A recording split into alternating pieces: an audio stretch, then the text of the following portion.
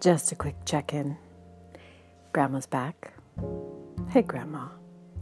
Well, I am so happy to be here. Thank you so much for having me. I just wanted to say I'm very aware this is the new digital economy. And the fact of the matter is, it's very different for people my age or you baby boomers. Now, for the Gen Z and the millennials, it's all they know.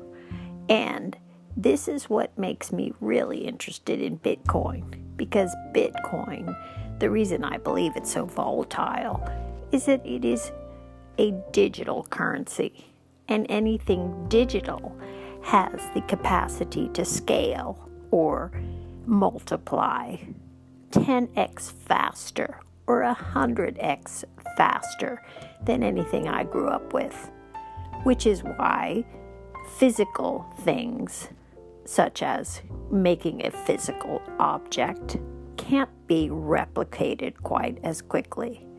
Now, the only problem is that most of our production is outsourced to other countries. So that is kind of a problem if they decide for any reason to stop making things, which is why there's a lot of issues going on. So here we are. Do I recommend you invest in Bitcoin and cryptocurrency? It's a volatile game, and the central banks will be in charge of their own digital currency soon. And will they be able to abscond your Bitcoin? I don't know. I am concerned. I'm concerned when people like Elon Musk, who I haven't made a decision if he is a very bad, misdirected person or okay.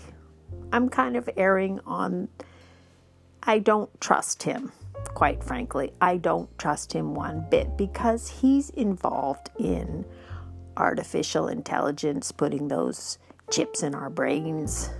And transhumanism will destroy humanity, except for the people who are pulling the strings. Now, I don't want this to be all doom and gloomy, but there are a lot of moving parts. Now, people like my grandparents who used to save gold and silver, they say that's good for wealth preservation. You do know that China, supposedly, could take over the reserves if they really let out how much gold they've got in their country. So the demise of America appears to be happening. I know the people who call themselves patriots are hoping this won't happen, but it doesn't bode well. Back when I was a child, we talked a lot about the Civil War. The Tories were on the side of the British because they wanted the safety of those Navy ships, and Britain had the biggest naval ship of anybody. At a huge, but the patriots wanted freedom more than security. So nothing is really free or secure, my friend. I'm just very concerned about America and the divisiveness.